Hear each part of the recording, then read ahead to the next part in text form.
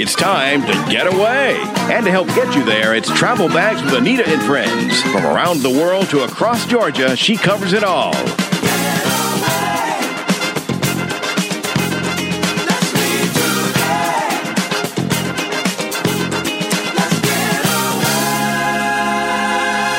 Now, here's the host of Travel Bags, Anita Thomas. Hello, hello, hello, and welcome aboard Travel Bags with Anita and Friends. Now, Olivia and I are sitting in today to talk about a couple of our oldie shows. I like to call them oldies but goldies, Olivia. Yes, Anita, they're certainly goldies. You know, I love these shows where we can go back and listen to the experts tell us a little bit about things that we should focus on when it's time to go traveling. And this is a good time to do this because we have spring break coming up, we have summer travel coming up, and people are starting now to prepare and get ready. It's time to get back outside. And so we have a great interview from last year. We do, and that's with Kim Hatcher, who is with the Georgia State Parks, and she is truly, truly the expert on Georgia outdoors and things that you want to do outdoors and where all of the campsites are, where all of the parks are. She knows all of that information. She's really, really good. And to give everyone also a teaser of what else we're going to talk about today, we're going to go back in time again and talk with Pauline Frommer. And I think everyone knows that name because they are known for the Frommer travel guides, which are dynamic guides that really can get you prepared to travel anywhere around the world. They're fantastic. Oh, and Pauline has a great life experience. I mean, her family's been in this for 60 years. That's right. I mean, everyone knows Arthur Frommer. They know her father probably a little bit better than her, but she was born into this, actually. She was born traveling, going with her parents, going all around the world to see and to experience these places. She kind of grew up with travel in her backpack, so to speak. But, to get people prepared and ready for these vacations, I really want us to just focus on, all these different things to do and to, get their pencil and pad out, because we're going to go through them pretty quickly. And when we bring Kim Hatcher on, for those people that are not wanting to go too far, there are lots of things to do, what we call right here in our backyard. There are all of the state parks, there are, all these places to go. So get your pencil and pad out, because when she lists these, you definitely want to write them down, because spring break is right around the corner, Olivia, and now's the time to kind of make those plans. So let's bring Kim on, and here's what she had to say about what's going on in Georgia at the state parks. We have some great state parks and historical sites, and I think our listeners really could plan some quick getaways or even maybe a couple of day getaways as well to some of the state parks. And who better to talk about that than Kim Hatcher, who is the Georgia Public Affairs Coordinator with the Georgia State Parks and Historic Sites. So let's welcome her to the show. Welcome, Kim. Hi, thank you. We're glad to have you here because, as you just heard us talking about, we're so excited. It's been a rough winter, and we're ready for this warm weather. So what's going on with the state parks? Are there some fun things we can do out in the outdoors? You are not kidding about looking forward to warmer weather.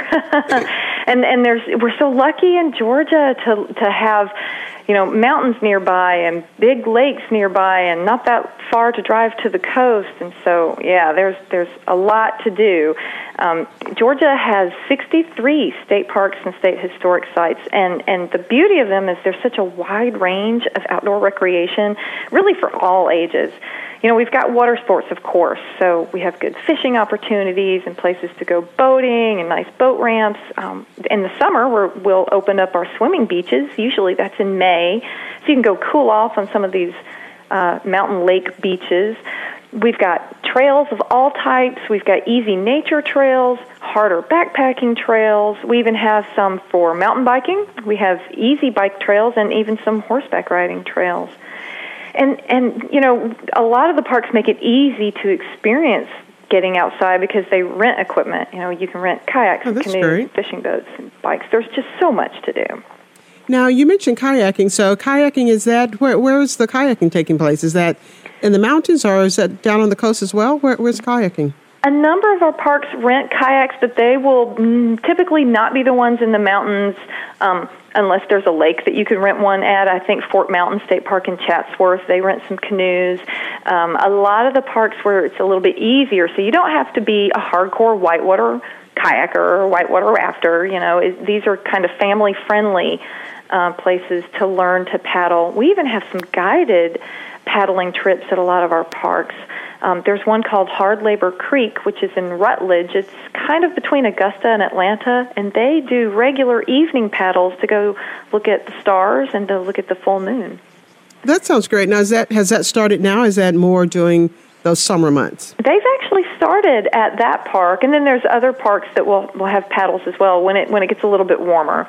Yeah, but it's not just the hiking and the fishing, which I think is what people think of when they hear state parks. But we've got things for little kids like mini golf and playgrounds. We've got disc golf, which is like playing golf with a frisbee that appeals to teens and older kids.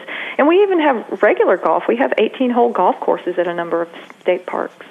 Where are some of those golf courses? Well, Richard B. Russell State Park in Elberton has a really good golf course.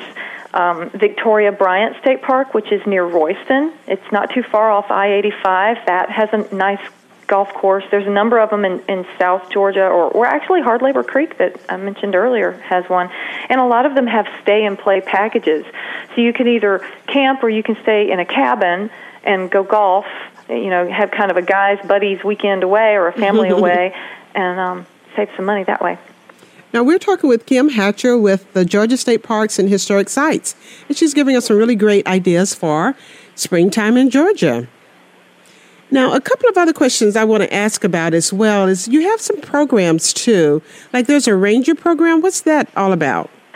Well, we have a junior ranger program where kids about age 6 to 12 can earn badges, and they do environmental education things. They do some history programs, and technically you could do a lot of the activities in your own backyard, but of course people like to get out and visit the parks.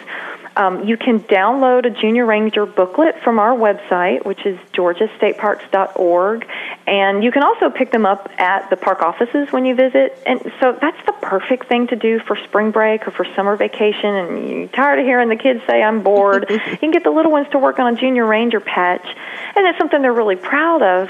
Plus, kids have kind of this disconnect from being outside in nature, and so it's a way to get them to appreciate it and play outside, get some exercise, learn about Georgia, and then have something that they're proud of.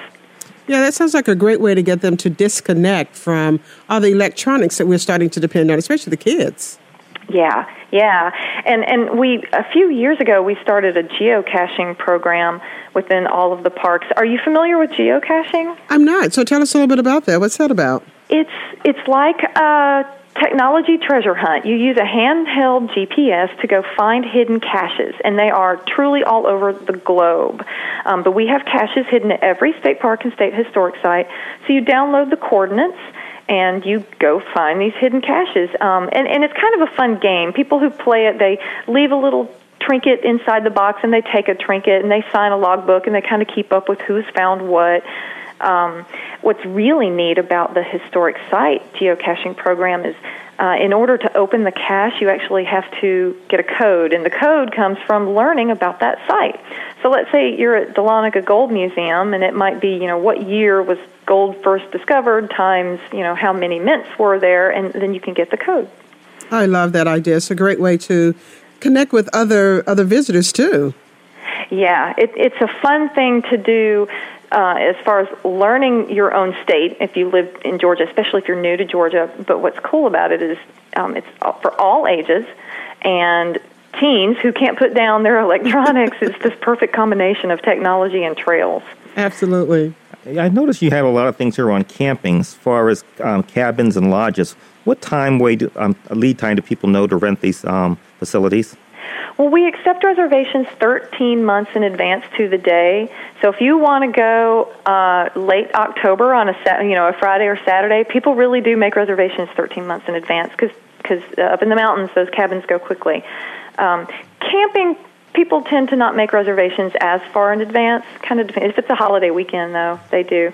But, we have great campgrounds. We've got sites that are just for tents that are a little bit more private, a little bit away from the RVs. And then we have really nice pull-through sites for the bigger rigs. We have hot showers in all of our campgrounds. We allow people to bring their dogs with them as long as they're on a leash. But we know that camping's not for everyone, so we also have these fully equipped cottages and cabins that they can rent and maybe save some money by using the kitchen that's there. They have great views and nice porches and fireplaces. Oh, I love those ones with fireplaces. Put me down for those. Now, you guys sit tight because when we come back, we'll have more of our oldies and goldies. The show today is brought to you by the Sapelo Island Birdhouses down on beautiful Sapelo Island, Georgia. We'll be back in a few minutes. Georgia, Georgia, the whole day through,